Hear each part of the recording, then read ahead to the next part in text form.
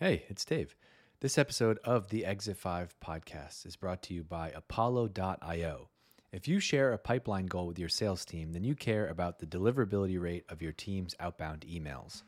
No email visibility means no meetings. This is the silent nightmare for us marketers. We often don't even know that this is happening.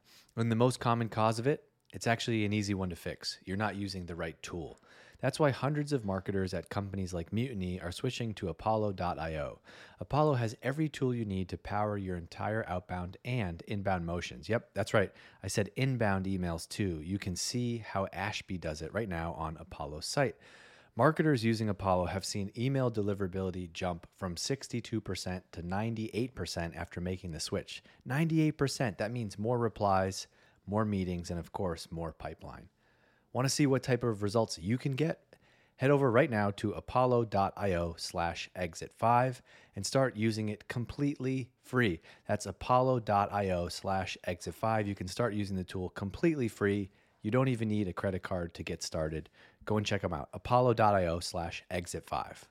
This episode of the Exit 5 podcast is brought to you by Jasper. Jasper is the generative AI platform that's revolutionizing the way marketing teams create content. What makes Jasper unique is that unlike generic AI solutions that use a single language model, Jasper pulls from a cross-section of the best models and can be securely trained on your brand voice.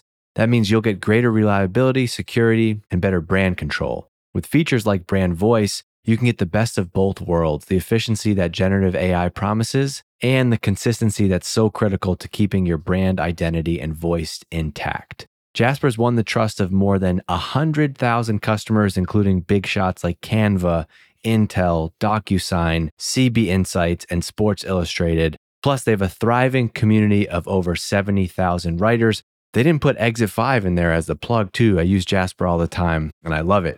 With Jasper's extensions, integrations, and APIs, Jasper works everywhere you do, enabling you to enjoy on-brand content acceleration wherever you go. All AI tools can make you faster, but Jasper gives you speed and control. And as a special offer, you can sign up with code EXIT5, that's all one word, all caps, EXIT5, and get your first month free. Experience the power of on-brand AI content creation with Jasper, built by marketers for marketers, giving you speed and control in a world of AI acceleration. Sign up for free at jasper.ai/exit5 or book a custom demo to see how Jasper can help elevate your marketing game today. 1, 2, 3, 4, exit 5.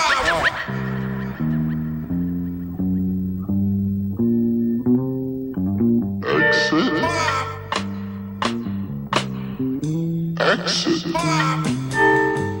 We wanted to do a session that was bringing on other marketers who are in and around other B2B marketing teams right now, so we can kind of do a therapy session / state of the what's going on. And I want you to hear from other people who are in the thick of things right now, as I wrote in the description, because for me personally, in my career, that's always been the unlock. When you learn that everybody else is kind of dealing with the same things, but then also to get other perspectives. Like I was already when we were backstage for 5 minutes, I'm scribbling a bunch of random notes of a bunch of good topics that we're going to dive into here. So let's go around the horn and just say really quick intro, who you are, what's your quick background in marketing so people know that you're relevant. Let's go Margaret, Jason, Shauntle. Awesome. I spent the last decade in B2B PLG businesses, Envision, AppQs, and then most recently at OpenView, which is a venture capital firm that invests in B2B software. About 6 months ago, I left and started an advising and consultancy business where I help founders and heads of marketing work better together and build future-proof marketing strategies for specifically B2B PLG businesses. Jason. Hey, folks. Yeah, I'm Jason Widup, VP of Marketing at Metadata. Been at Metadata for about 4 years now. Most of my background is in marketing operations and demand gen. And so kind of my sweet spot, and then hire everything else around me. Thanks for having me on. All right. Shauntle, and you go. Shauntle. I'm yelling at Mo right now, so you go. Oh, that's okay. Yeah, I'm Shauntle. I'm a director of marketing right now at a company called Demandwell. And my whole career has been in B2B SaaS, primarily sales-led businesses, ranging from enterprise down to currently sort of SMB mid-market deal sizes. So excited to have this conversation. It's very relevant for me right now. All right. Margaret, you were talking backstage in the green room about this first topic, which is And I think this is where a lot of things stem from in just B2B marketing in general, down economy, up economy, whatever. The success of marketing, at least in my opinion, is so dependent on the relationship with the founder, the CEO, and being internally aligned about, Jason's already smirking, about definitions about what success looks like, what you want to do. And I'm not saying that you should go out and like not hit your goals, but life is much easier when you're, let's say you are not hitting your goals, but you're on the same page and have a shared vision about what marketing should be doing with the founder. You mentioned that one of the biggest issues is that the founders and heads of marketing can't talk to each other. Let's dive into that a little bit. Yeah. So for me, I think it's not even shared vision. It's more tactical than that, which is shared language. I think the founders speak a different language than heads of marketing do. I think that marketers have shot ourselves in our own feet in some regards by labeling everything that we do in marketing as its own different thing. This is ABM. This is omni-channel. This is blah, blah, blah. It's like, it can be such simpler than that. And if you can really break down your own marketing speak to be just human speak, or if you have a technical co-founder into more of an model engineering mindset, the more that you can, as a head of marketing, think of your founder as an additional stakeholder that you need to build shared language and shared programs with, the more that you can actually unlock this like working relationship. And I think so often marketers think like, oh, I know how to get in front of my target audience externally. I know how to saturate that channel that they live in. I know how to use words that they use. I know how to rip terms that they use and use it back to them and reflect it to them to get the best outcome. And then we turn that internally and look up to the founder and we just like use our language or else. And it's so silly. It's so silly. Well, and God help you if your CEO is an ex-marketer like mine. And so, even worse. But there's actually, but there's positives, there's positives to it too. I will say there are absolutely positives, especially if they recognize that like maybe you're a better marketer than they were. So that's important, I think. But yeah, there can be all kinds of other challenges, that kind of stem from that. But also I think there's a difference in expectations, right? And so like the expectations sometimes and oftentimes what I see is people don't really dig deep into those expectations and kind of like, well, here's what I'm expecting. Here's what I think you're expecting. And then like really getting on the same page with that. So I think that can also cause some challenge and some back and forth.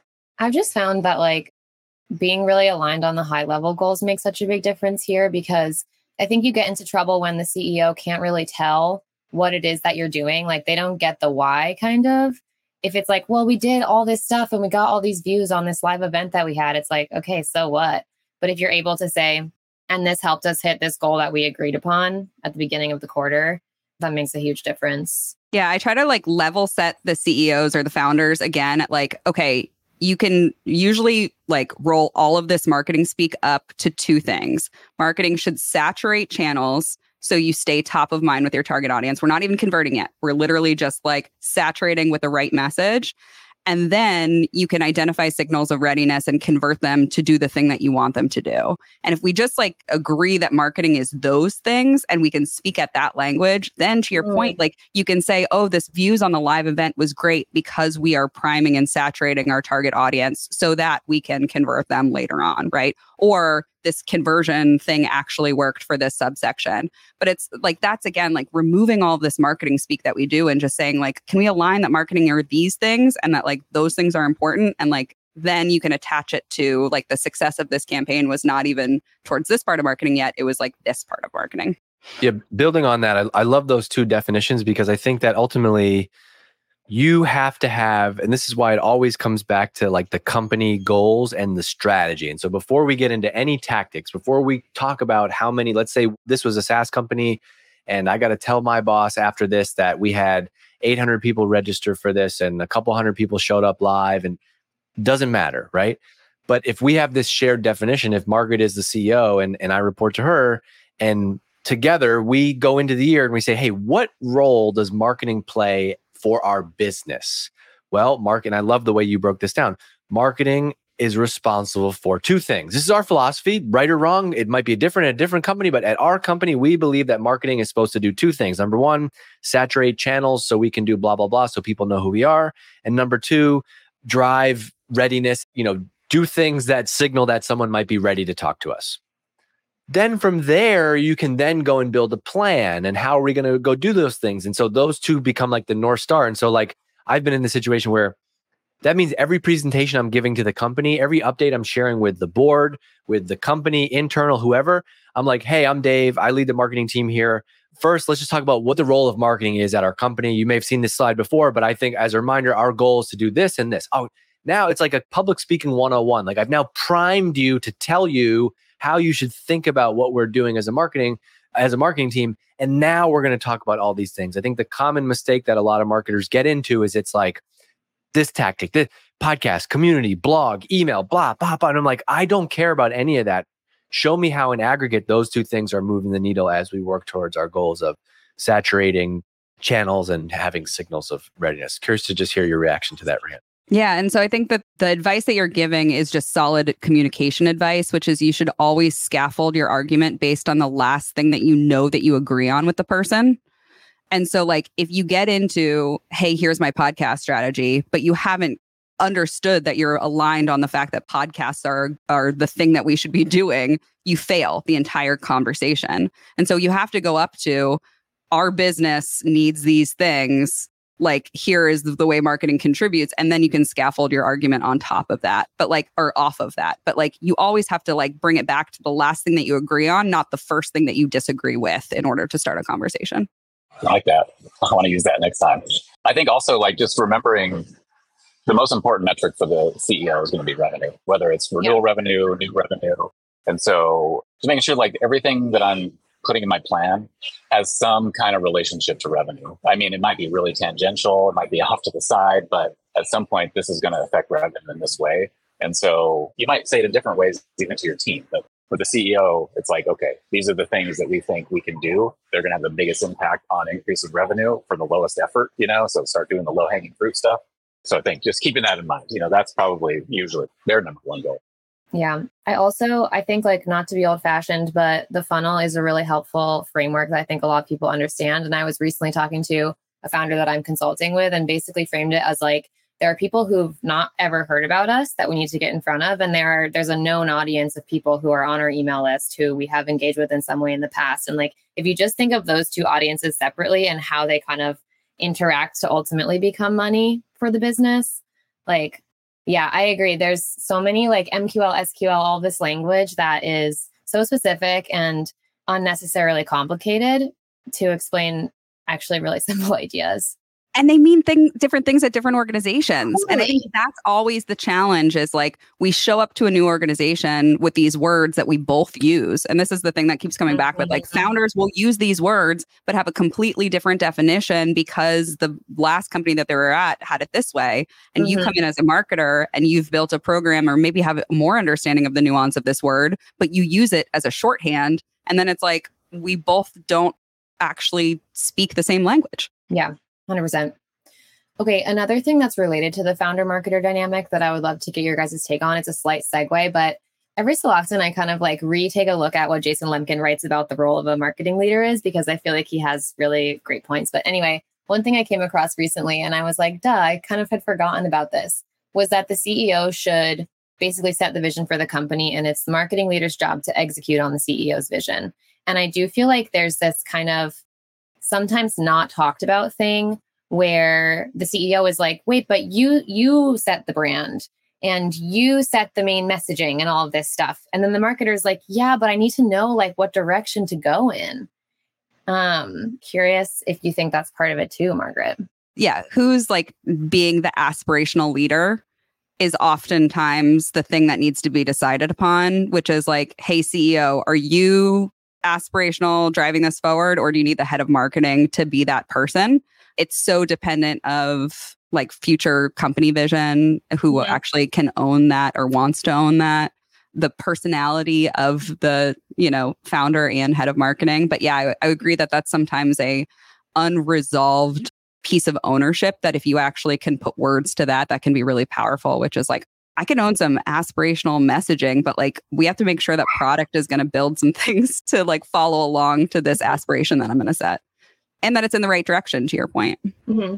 That's a loaded thing because I find myself in this trap too, which is like, oh yeah, you need to work for a founder that has a vision. And not all of us are lucky enough to do that at a point in your career where you have your pick of jobs, right? Like now I would never go work for a CEO that doesn't have that vision, right? But like, 26-year-old marketing manager Dave is not going to be lucky enough to like push the CEO on like, well, I'm not taking this job. You don't have a vision. They're going to be like, great, well, we're hiring somebody else. And I think that's where like you as a marketer in your career, you have to take a higher level view and say like, you know what, maybe this isn't the visionary CEO. I know that's what I want to go find in my next role. So that's going to shift what I do.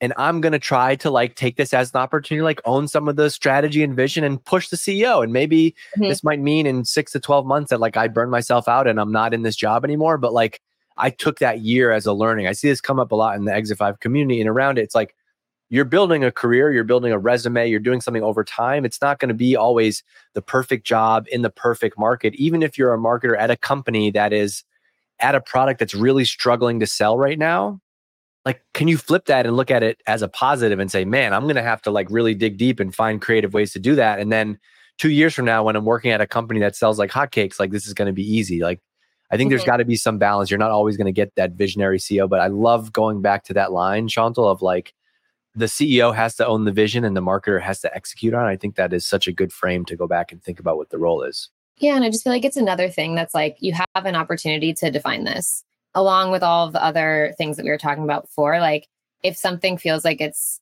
unclear, I've felt held back by that before, but it's just, a reminder to say, great, this is something we can define as a team, you and me, CEO. There's one note in chat from Holden that says, I've seen CEO-driven brands blow up a lot, especially if it's not validated by research and customer feedback.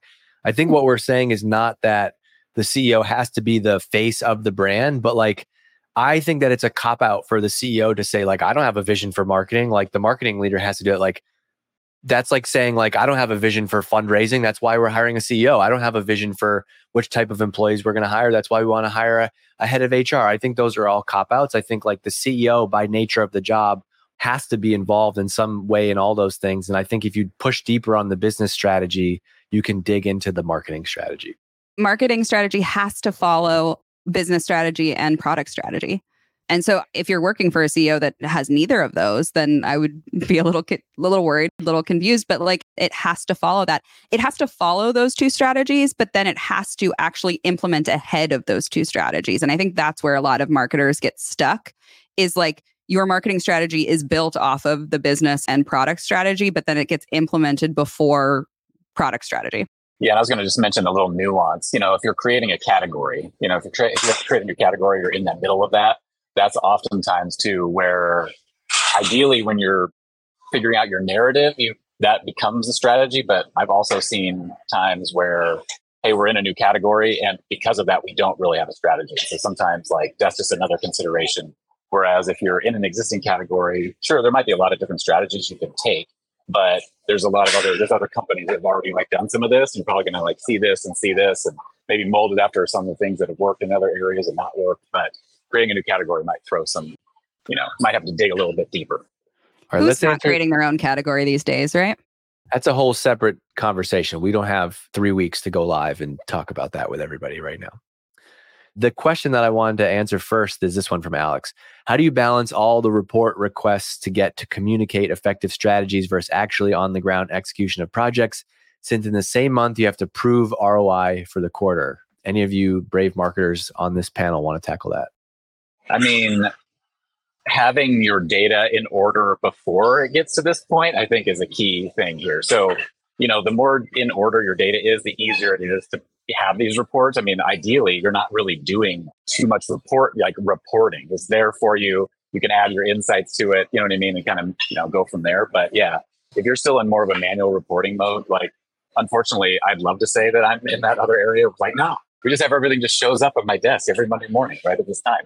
We're not there. And I know some of our reports are struggles to pull. So like our head of demand gen, sometimes she has to spend way too much of her time reporting, and then that's less time to execute. So I think also what I've learned is just make sure that stuff is in order before you get to the point where you really need it. Then hopefully it doesn't actually cause a drag on the time.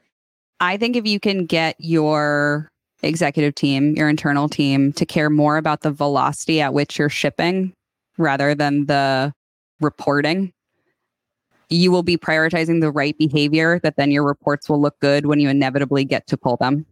I think so much of this is trying to set up a perfect attribution model to be able to explain our work. And that's navel gazing, and it's not actually doing the work of marketing externally. And the more that you can just have velocity, and I recently, for a company, started a Slack channel called Shit Marketing Shipped. And it's just literally to emphasize and prioritize the fact that things need to be public facing, and we need to work on public facing activities. And I think so much of this, especially if you're a small team trying to do more with less and all that kind of stuff, get your internal team comfortable that we're going to not understand every single thing we do and the ROI and the impact, but we're going to have more at bats and understand the things we can understand and move quicker to just get stuff out there. And I think like prioritize that behavior. And if you don't have a perfect report, like the team will see your velocity and will trust you. I think that the number of requests for reporting is a great tell for the CEO or whoever's asking for all those metrics that they don't actually trust or believe you. Or they don't know what you're working on, or they don't know how it's going. And I think this is super related to agreeing upon the metrics that you're trying to hit early on or before the quarter even starts. And then Hey, so I created Exit 5 to help you build a successful career in B2B marketing. First, it started off as my private podcast on Patreon, and many of you who listen to this today probably are OGs and remember that. I was talking about my lessons and learnings going from PR intern to CMO. Then it morphed into a Facebook group and quickly became one of the top resources for marketers in B2B SaaS. Today, this is a full-blown company. We have 3 full-time employees and ambitions to grow the team and keep building and hire more people this year. And we're investing in everything that's working, which right now is everything. It's amazing. We're making a big update to our community. We're doubling down on this podcast to serve the 5,000 people that listen every week. We're investing in our newsletter and written content to help the 16,000 people that get our emails. We're even hosting our first in-person event in September. We're building Exit 5 to help you grow your career in B2B marketing, because really there's no school for B2B marketing. You can't get a degree in how to build pipeline, and there isn't a playbook for how to get promoted in your career. And that's why I'm telling you right now to go and join the Exit 5 community. Go to exit5.com. You can click join right there. There's a free 7-day trial. So if you're listening to this podcast, if you are one of those 5,000 people that listen to this podcast every single week and you have not joined our community yet, go and do that. At least go and check out the 7-day free trial. You'll sign up, you'll put your credit card in, but we don't bill you until 7 days. It's a 7-day free trial. And this is really Dave. We really do all of this. I want to build a company that is customer friendly. And that means that if you sign up and 2 weeks into this thing, you realize it's not for you, you can email us and cancel. But I want you to go check it out. It's a 7-day free trial. Go to exit5.com. You can get in our community and you'll see why it's so much more than just a discussion forum. Exit 5 is a B2B marketing resource that's there for you when you need it the most. When your boss comes to you and says, hey, we need you to come up with an ABM strategy for this year, and you've never done that before, you go to Exit 5 and you ask that question, or you go and search the hundreds of posts before you. When you want to look for a new job, but you're not ready to post about it on LinkedIn yet, you can quietly browse for open roles and see who's hiring inside of Exit 5. Or maybe you need to build a peer group of other people in your job function, but LinkedIn is too broad to dig through. You can find out who else works in product marketing in your niche, or who else is a director in the $1 million to $10 million company range. You can do that inside of Exit 5. Maybe you want freelance, maybe you need to make a video in a pinch and you need recommendations for a freelance videographer that can work on your next product launch video, and they're located in the US and within your range of budget. That is why we built Exit 5, and that's what you can go in there and do. So go and check it out, exit5.com, start a free trial, and we'll see you inside of the community. I basically just have like one dashboard that's incredibly high level. It's like number of leads, number of opportunities, number of closed deals, amount of pipeline. And that's the thing that's always up to date. And then the more nuanced stuff, I like update as I need to, but the CEO always knows the high level performance. So I think that helps.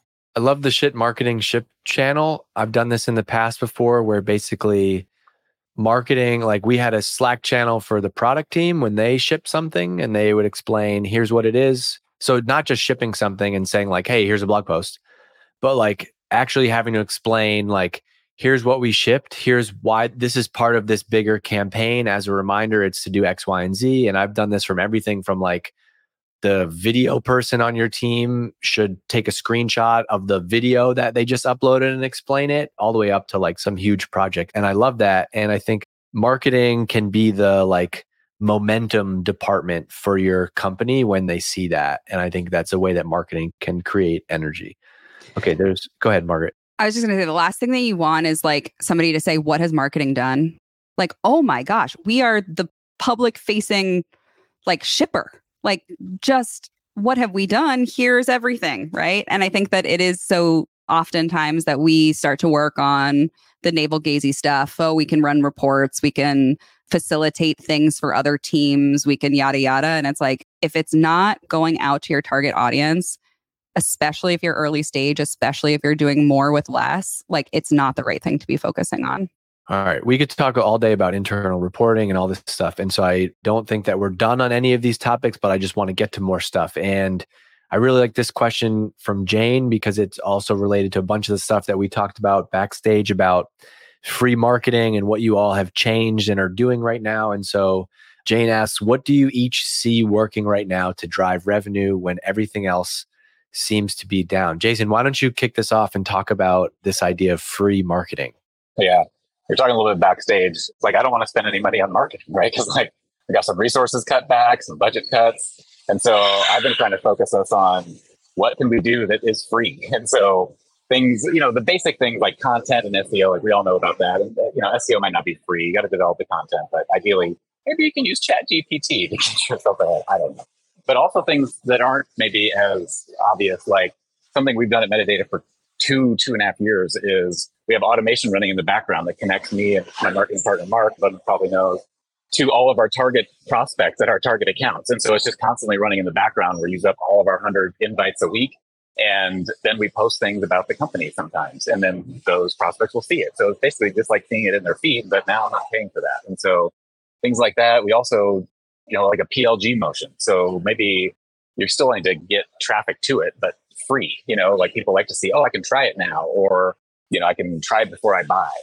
Email, of course. So like, what can we do with email now? And that's free. And so, yeah. And then I think something that we don't often talk about is like focusing on existing customers, right? So like, and you can market to them for free as well. And so I'm really trying to figure out like, what are all these things we can do that don't cost a lot of money? And then how the things that do cost money, how can we just become a lot more efficient with those? Shauntle, what's going on inside of Demandwell? What have you had to cut back on, and what are you finding pockets of that's working? Yeah. So to get super tactical, we've cut back on our paid ad spend and our sponsorship spend. Those were two of our biggest expenses basically in any quarter. But we have really doubled down on, to Jason's point, free or very cheap things that you can do just by spending time. So we've launched weekly webinars or workshops that we run every week, and we don't put paid behind it, but we promote it to our existing email list and it's on the website. So that's been actually surprisingly effective and fun. And people are turning into opportunities from these weekly workshops. Margaret, what about you and the companies that you're around and work with? I think it's bringing folks back to the basics of like, it's okay to do the unscalable things. And I think that that's what we're talking about with like the free marketing, but also it's like tangential to free marketing, which is just like the unscalable stuff. Like reach out to the folks that aren't converting and get a better understanding of why, right? Start to really create that two-way conversation so that you understand maybe your value prop like doesn't resonate anymore because of the macro environment. I've seen that across a couple of different companies where just like it's not the right value prop anymore. But you only understand that if you start to dive into more of the win-loss analysis and more of like that kind of two-way communication. That to me is going to help you pivot in the right direction. And it's unscalable and costs man hours, woman hours, but like it's going to actually give you the right direction as everything is moving so suddenly underneath us. And oftentimes those things that don't scale are the things that actually help you stand out even more. And so like you can get the bang for your buck on the qualitative side of it, even though you can't do a lot of it. And so, yeah, I really like that too. I'm also seeing like the normal channels are still working. Like organic is still working. Cold outbound is still working. Like, I think, I don't know, in this time, I do feel like we've kind of pulled back a little and we've really gone back to basics. And actually, Jason, I noticed that you guys you updated some messaging recently that I saw on LinkedIn. I wrote it down because I thought it was really smart. about create more I'd rather pipeline without not, increasing headcount, like double your pipeline, not your budget. You guys have some really like catchy stuff floating around on the web. That's no, thanks. I appreciate that. That's a great little Sorry, segue, because one of the things that I wrote down was, I think when I see this question come up, we as marketers, we like to run right to the tactics. What's the channel that's working? Like, okay, let's try email, let's try LinkedIn, let's try Facebook, let's try this, let's try that. Almost 80% of the time, it's always the story. It's the pitch. It's the offer. And so like, can you go back and like revisit the company's story right now? And like, is this a time to tell a better story? And like, you know, we kind of spin our wheels so often. And I see lots of questions in the community about like, you know, this channel or that channel. And like, you know, how do you get, like, if you go back to early stage company and getting your first customers, and people are like, how do you get our first customers? And I'm like, you email them, like you reach out to them. And it doesn't have to be some crazy channel, but it's like, hey, Margaret, I've done this research and here's a really compelling story. It seems like, you know, you started a consulting business. Well, did you know that like we can actually help you do X, Y, and Z things? And here's how. And I made a 2-minute video for you and like reached out, and you might hop on a call and buy. And that might be the crazy marketing tactic. And so like do what Metadata did and use this as an opportunity to like revisit the story. I don't want people to skip that one and overthink that. The other thing I would add on this one is also just like, work backwards. Like go and do the analysis of like, if you got 50 customers last quarter, where did they come from? Like specifically, where did they come from? How did you get those? And then how are you going to go get 10 more? And now obviously this is much harder to do if you're working at Salesforce or HubSpot size companies, but I think the majority of the people here right now probably aren't. And even in that stage, you can do it and you have a little bit more data to work with. But it's just like we're flipping the funnel to now work backwards and say like, where are people coming from and how can we go and get more of them, as opposed to trying to like just do a bunch of marketing. I think this is the worst time that you could just be doing a lot of stuff and not have it matter. And it's less about cutting budget and more about like time is limited, money is limited. Like we only are going to have a couple swings at this thing. Like let's be really efficient with what we're doing. And to your point, Dave, like it could also be that the customers are different. It might be a slightly different profile of people that are actually buying. And so when I think about like all of the things you can experiment with in marketing, like there's so many different variables. Like there's the audience and like that target audience or who your customer actually could be, and the different like people that you're actually targeting. There's obviously the offer, the message. You could say the stories in there. There's the channel in which you do it. There's the content type in which you like actually deliver that message. There's the conversion opportunity that you give. There's the timing of it, whether that's actually like trigger-based timing or time of the week or whatever. But you have to understand like all of the variables that you have open to you. And then the best experiments are obviously like isolating a variable to understand what's actually changing. And I think to your point, like there is a really good variable there around messaging, but also around like the actual audience that you're targeting. And it might be that your company needs to shift those rather than shift channel or content type or CTA. Are you ready to focus on professional development, build your community with sales and marketing leaders, and hear from the brightest minds in business and culture? Then join us at Inbound 2023. Inbound is an annual conference powered by HubSpot, and it's back in person in Boston from September 5th through the 8th. With electric festival-style programming and entertainment, you can choose your own adventure with content across sales, marketing, customer success, and operations. From expert-led sessions with industry thought leaders to spotlight sessions with people like Reese Witherspoon, Derek Jeter, Andrew Huberman, and more, you'll leave feeling motivated to go out and tackle your next challenge. At Inbound 2023, you'll develop tactical strategies to apply to your work, build relationships that last a lifetime, and spark conversations like never before. Join the thousands of other business leaders buying tickets to one of the top educational and entertainment events in tech. You can reserve your general admission or limited availability VIP tickets right now at inbound.com today. That's general admission tickets or limited availability VIP tickets right now at inbound.com today. I love this comment from Sarah Pion in the chat, and I want to make sure we talk about it. I also found that focusing, this is a great idea for right now. I've also found that focusing every single person on the marketing team to one offer / one campaign and having channel owners only focus on that one offer for a month or quarter, not only does it make it crystal clear what the marketing team is marching towards, but being consistent with the offers in the market is generally the rising tide that lifts all boats. When we focus on one offer, we generally all see an increase in overall conversion rate on the website / inbound demo requests. I love that idea. I did a podcast last week with Tom Wentworth, who's the CMO of Recorded Future. They're like a $250 million revenue company.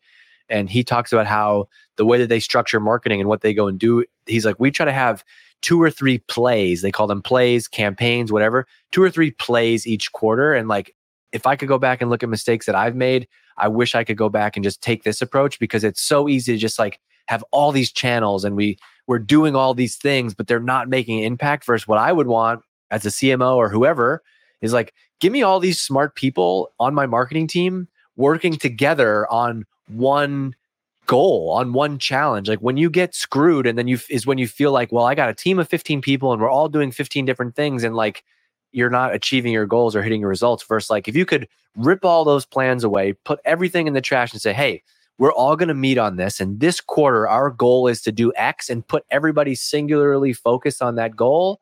I think that is such a good idea. And I just wanted to make sure that I would love to hear your all reaction to that.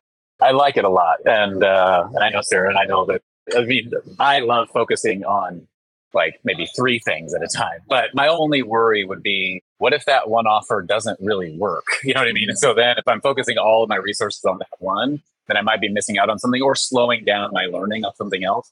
Not saying it's not a great idea. Like I love it. And I do this on a lot of other things. But, you know, when it comes to the offer, I'm more on the like, how many experiments can we run, you know, statistically significant results, and, you know, learn where we're going a little bit faster. But I know that Sarah's idea could absolutely work. Like I could see that working all the time. I think it's about which piece of these variables you feel most confident in. If you're pretty confident in your audience and you're pretty confident in your offer and message, then absolutely you can experiment with channel or CTA or whatever it might be in those other variables. But I think the thing that I noticed a lot of marketers will do is that they almost don't like repeating themselves, when like that is the thing that actually makes a message resonate, is like repetition doesn't ruin the prayer, right? So I think to that point of like, you're actually isolating the variables, other variables, and you're making sure that your message and your offer are actually consistent across all channels. I can see that being really powerful if you have high confidence in the message and the offer. Yeah, this is something I haven't been the best at historically, and I'm like still learning and getting better at it. But I think a big thing that we believe in is having a ridiculously good offer, which you can use in your marketing stuff. Your sales team can use it in their cold outreach. Like, make sure you have something that will really catch people's attention and get them down from the top of the funnel to the bottom really quickly. And then also just making sure like you have something going on at every stage of the funnel, every single quarter. Like you have a list of things that you're like, here's what we're doing explicitly to drive X result at the top of the funnel. Here's what we're doing in the middle. Here's what we're doing to drive consistency in the bottom. And just like being incredibly concrete about those things has been really helpful for me. There's probably some offer types that you just know are going to work. You know what I mean? Like, let's say you don't have a free trial now, and you're like, hey, we're going to pull a free trial together. Like, that's going to work. You know, like that's probably going to work as an offer to get people in the door. And so, yeah, there's definitely going to be some types. And then I think what I like also about Sarah's is it means you can probably take on these more attractive offers, right? So like it might take a little bit more time and require more of those resources to really like deliver it. So I think you can combine Jason's approach and Sarah's approach, which is I think that the campaign and offer should be based on some data and intuition about like micro things that you've done before. It shouldn't just be like, here's a crazy idea. Let's go buy 6 billboards and like we're going to do that. I think you got to be able to do both. And then I see this question from Ashley in the chat, which is how do you approach being concrete in initiatives and goals when you haven't tried it before and have little to base a goal on? I just want to remind everybody that, like, to me, at least, this is the fun. Marketing is not, there's been a lot, we have added a lot of science to marketing, but there is an element of art and betting and creativity. And like, you are going to miss. But I think if it was, there's never going to be this like paint by numbers, like specific, like you should go do this thing plan. I've come up with offer ideas that have driven millions of dollars in revenue. I've come up with offers in campaigns that have wasted a bunch of marketing dollars. Like you got to make a bet. It's no different than product strategy. And if you're following along at home and had a dog puke on the couch on your bingo card right now, please feel free to cross that out. And congratulations, you win a free Exit 5 sticker. All right. Let me go to some of these questions in the chat. What advice would you give to first-time heads of marketing for getting aligned with other function leaders? So let's talk about the function leaders. Let's say you're aligned in the CEO. How do you get everybody else on board? One of my favorite topics and least favorite things to do. I feel like resident alignment person over here. I think that It's the same thing that we were talking about before, where it's like these folks are just other stakeholders, other audiences for you. And so it's the same thing that you would do as you start to understand an external audience, which is you have conversations with them, you tease out their priorities, you tease out the words that they use, you tease out their mental frameworks and how they make decisions, their decision-making frameworks. And then you figure out how best to communicate your value and your expectations and your needs and your priorities to them in the way that they best like to communicate and in the channels they best like to communicate. That's one that gets, I think, a little missed. Like there's lots of folks that don't use Slack that are heads of that, like maybe they're email people, maybe they're call them on the phone people. Sounds horrible, but there are people out there like that. So I'll take the sales route. So, Okay. I feel like outside of the CEO, my most important relationship is with our head of sales. And, I really see marketing as a sales support function. We're trying to help drive more sales, right? And so that's just a critical relationship, tied at the hip. You should definitely see eye to eye. You should definitely have one-on-ones, definitely come to an agreement on what's important to them. And even just get their ideas. Like, what ideas you have for marketing? They love to get their, and you don't need to execute any of them, don't worry, but because they could be horrible, but ask their ideas. They like to be asked their ideas and have a chance to at least kind of give you some of those. So yeah, I'm really, really, really focused on that as sales role. Yeah, my perspective on this also, it comes back to goal alignment. And like, if you're a head of a function and you're working closely with other heads of their functions, like you hypothetically all have the same exact goal, which is the ending ARR number for the company at the end of the quarter. And the head of success might be responsible for NRR, and marketing might be responsible for marketing source revenue, and sales might be responsible for sales source revenue. But it's really everyone's job to help each other hit their goals.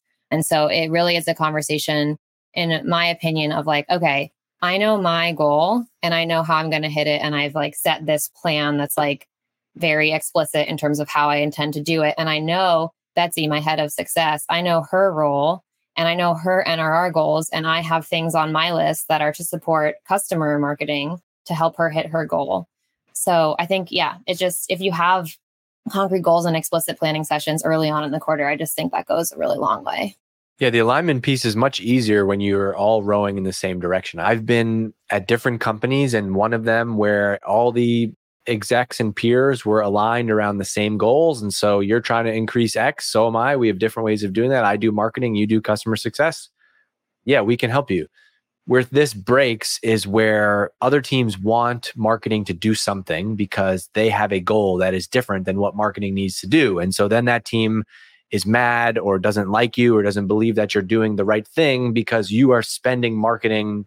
You become the no person to them. Hey, can you do this page for us on the website? No, I can't. Why can't you? Well, because we're doing these 15 other things. And this is a 2% problem when like I got to spend my time and people and resources on the 98%. And so I think it's much easier to get aligned when you can really peel back the layers and be like, what are our specific goals that we all share?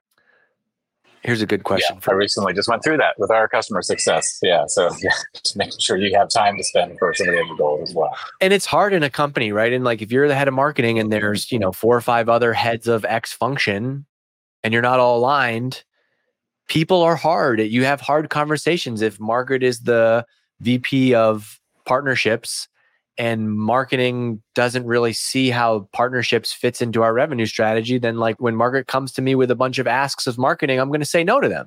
And she's going to be like, well, what the heck? I'm not, and she's comped on some partnership goal, but that's not how marketing is comped. And that's where all this breaks. And I think you really got to push as a marketing leader to have similar goals and realize that you all do different things. Here's a question. I wonder if Jason will have an answer to this one, which is, what is your opinion on paid budgets only going towards net new prospects versus people that are already in your database? This is something our leadership asked of us with budget cuts.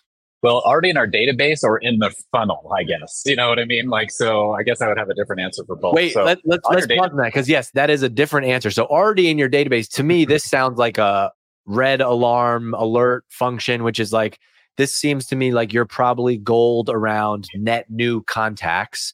And you're asking like, should we change that goal, which is a separate conversation, but I don't know how we should take that from here, Jason. I would take this one from like, how am I going to use paid on just net new people, like trying to get them into the funnel versus people already in the funnel? I guess I'll take it maybe that perspective. Like It's like pipeline acceleration type marketing. So I honestly, especially when budgets got cut, I had a hard time spending money on prospects already in pipeline, paid dollars. And that's because a couple of things. One, I already spent money to get them in the funnel, right? And now I have their email address and I've got a lot of stuff. I know a lot about them. So why shouldn't I just use email as like a free medium for that? And then the second one is I think it's really hard to prove the impact of spending money, paid money on pipeline advertising, because what you're looking for is like significance and difference between the average deal cycle, maybe the size of the deal. And if you're a small business and you're closing like 10, 20, 30 new customers a month, that's not a lot of volume to be able to tell, like, is my pipeline marketing working? So I don't usually spend any money on paid ads against folks that are already in the funnel. Also depends on what you define as paid, because it doesn't have to be advertising. So let's say there's people that are already in your database, and here's a group of people, here's a group of accounts that are really good fit, and they're all in an area. Like, I also look at this question as like, oh, why are we not like doing a small 20-person event or dinner for those people in an area? That is also a way of spending money. So I don't always associate paid with digital advertising. And I think the right way to look at this question is to zoom all the way out and just think of it on a strategic level. If they're already in your database or not, doesn't really matter. Like, where are they in this stage of like, who is going to be most likely to buy from you? And sure, if I'm going to try to grow Exit 5 members, it's going to be, I'm going to probably be able to grow more by focusing on people who are already on my email list because they know of Exit 5 in some capacity, than have to go out. But I think you can do it. Just, you got to have a more stronger story about like, what would the strategy be? Okay. There are some questions in the Q&A, but I actually want to just turn it over to my wonderful guests right here. And just because we're going to run out of time soon, if there's a hot button or something that's come up that we haven't talked about yet, I want to give you the opportunity to talk about that with this group before I just go rifle through questions. All right. Great. Thanks for your help there. I don't know. I have plenty. I'm just giving you shit. A second.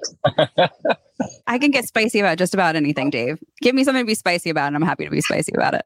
Okay. Shouldn't the CRO really be the CMO, and all of sales should report into marketing? That's what I believe. That's a separate conversation. We don't have to have that right now. Let's talk about, I think you mentioned this, but you mentioned this over-reliance on big B2B playbooks, and what we need is scrappy. Let's talk about that for a minute. Oh, you want me to get spicy on that one? That's a good one to get spicy on. My read on the general, especially B2B marketing space over the last, yeah, he did drop a bomb and then walk away, go mute. My read is that in the last 10 years, we as B2B marketers have really codified and almost written into stone these marketing playbooks that the last 3 years, but specifically last 3 months, have shattered into nothingness. And I think it is happening right now in the way that heads of marketing have structured their marketing teams, the folks that they've hired on as like very much specialists. I think individual marketers have really started to specialize over the last couple of years in their practice. And I think what we're seeing is the world is shifting underneath us faster than what we can do based on these old dusty ass playbooks.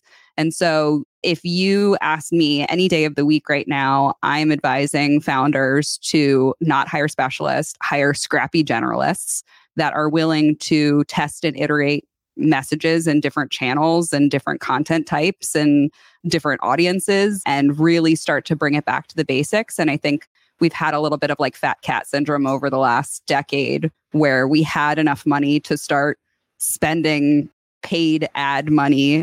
Like I started off in B2B SaaS when like if I would have asked for paid ad money, I would have gotten laughed at. It was all free marketing at the beginning. And I think free marketing builds up a creative practice where you actually start to differentiate your marketing programs and your marketing content in a way that actually resonates with your target audience, rather than build a bunch of programs that half work and you can limp along with enough cash spent to actually get folks through the door. So I think that's a great thing for the industry.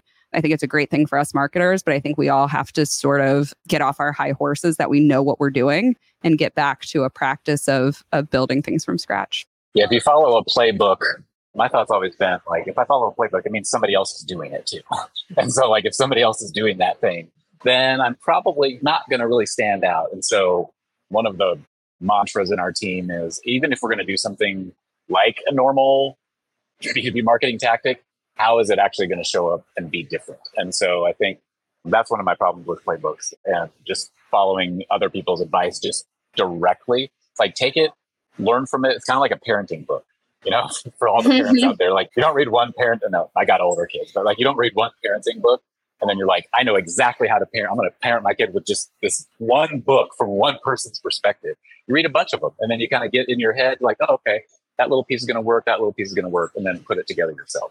Oh my God, get me started on parenting books. The reason that there's so many is because somebody did it once, one way, and it worked, and they thought they should write a book about it. Like, that's the same thing with us marketers. We did it once at one business, and then we were like, hey, this is the way you all have to do it. And it's just like, it depends. Build something just for yourself and just for your business.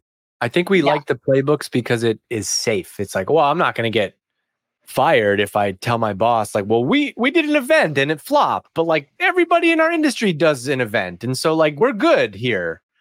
And to me, this is the fun part of marketing. It's like being like taking the opinion of like an outsider's perspective and being like, let's look at this in a completely new lens. And like when I was at Drift, at least in the early days, specifically David, who was the CEO, was like, you're going to be pushed to like follow what everyone else is doing in B2B marketing. I promise you that the way that we're going to build this brand is by like doing the opposite. And so like see what they're doing and observe, but like look at the other opportunities and study other industries and study what different people are doing. And then like see how you can apply that. I totally agree with all of you. I think sometimes we become our own worst enemy, which is like the more we know about who's doing what and how they're doing it is like the worse ideas you're going to have on this first. Like, if you go all the way back and say, like, what are we trying to do? We're trying to get more people to buy from us. How do we do that?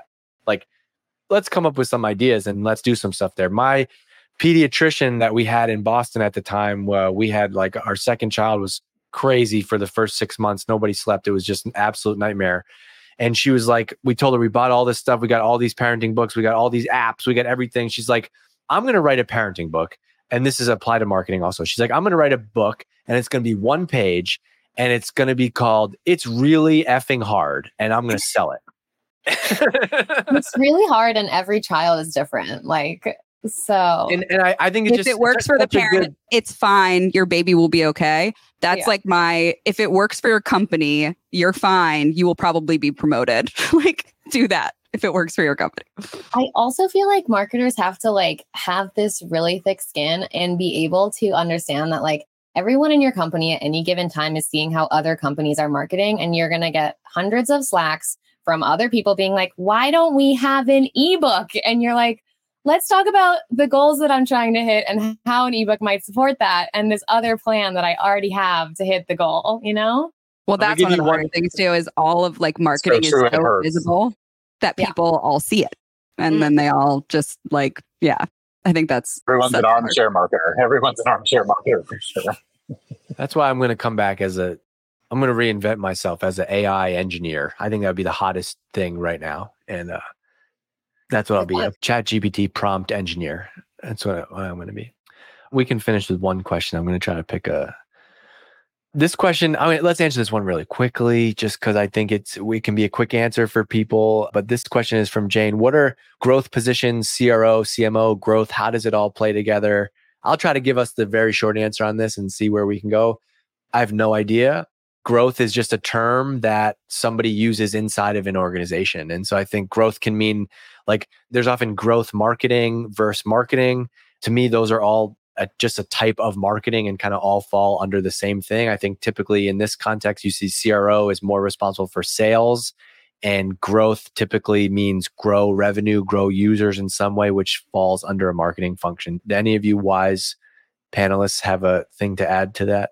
I think of growth as like the PLG version of demand gen. Wait, the what version? Like in a product-led growth organization, you might have a growth marketer instead of a demand gen person. But what's the difference really? No difference. Like I think I could call myself a growth marketer right now, even though I don't. I'm the lead growth marketer at Exit 5. I'm changing my title. Yeah, if you're not focused on growing something, like what are we doing here? What are we doing? Yeah. Growing weed. You can grow lots of things. You can. Today's 421. I had a growth. It's not gonna matter. I had a growth in my closet. All right. we're wrapping up. Jason's catching a flight. Shauntle's out of here. Margaret's out of here. Thank you so much. I wish this was in a live venue because, we'd have a big round of applause. I'm going to go clean up the dog puke and continue on my day. This was great. One of my favorite reasons for doing this is because of the chat, having other marketers in there. The chat was electric and the panelists were great. Margaret, Shauntle, Jason, thank you so much for doing this. I will see you all out there on LinkedIn and somewhere else. And I hope you enjoy your weekend. Okay. Thanks everybody. See you later. Thanks, y'all. Thank you. Bye. Bye. Hey, thanks for listening to this episode of the Exit 5 podcast. If you're in B2B marketing and you want to grow your career, you should also go and check out everything that we have over at exit5.com. We've got articles, we've got videos, we've got templates. Plus, we have a community of over 4,000 B2B marketing pros. Whether you're deep in your career and want to connect with your peers or just starting up and you want a place to go where you can see what people are talking about, get smarter about B2B marketing in your own time to grow your career and help grow your company, go and check it out. It's exit5.com. You can get on the email list there. You can join the community. There's 4,000 marketers in the community. We have a job board. We're always adding new stuff. It's really becoming the number one place you can go if you want to grow your career and learn more about B2B marketing outside of what you're doing inside of your company every day. So check it out, exit5.com. And I also want to make sure I give a shout out to my friends at Hatch. That's hatch.fm. They produce this podcast. It sounds amazing because of the work that they do. And they work with B2B companies just like yours. They offer unlimited podcast editing and strategy for businesses. You can get unlimited podcast editing and on-demand strategy for a low monthly cost. All you got to do is just upload your episode and they take care of the rest. Go and check them out. It's hatch.fm. Hey, it's Dave. This episode of the Exit 5 podcast is brought to you by Apollo.io. If you share a pipeline goal with your sales team, then you care about the deliverability rate of your team's outbound emails. No email visibility means no meetings. This is the silent nightmare for us marketers. We often don't even know that this is happening. And the most common cause of it, it's actually an easy one to fix. You're not using the right tool. That's why hundreds of marketers at companies like Mutiny are switching to Apollo.io. Apollo has every tool you need to power your entire outbound and inbound motions. Yep, that's right. I said inbound emails too. You can see how Ashby does it right now on Apollo's site. Marketers using Apollo have seen email deliverability jump from 62% to 98% after making the switch. 98%, that means more replies, more meetings, and of course, more pipeline. Want to see what type of results you can get? Head over right now to apollo.io/exit5 and start using it completely free. That's apollo.io/exit5. You can start using the tool completely free. You don't even need a credit card to get started. Go and check them out. apollo.io/exit5.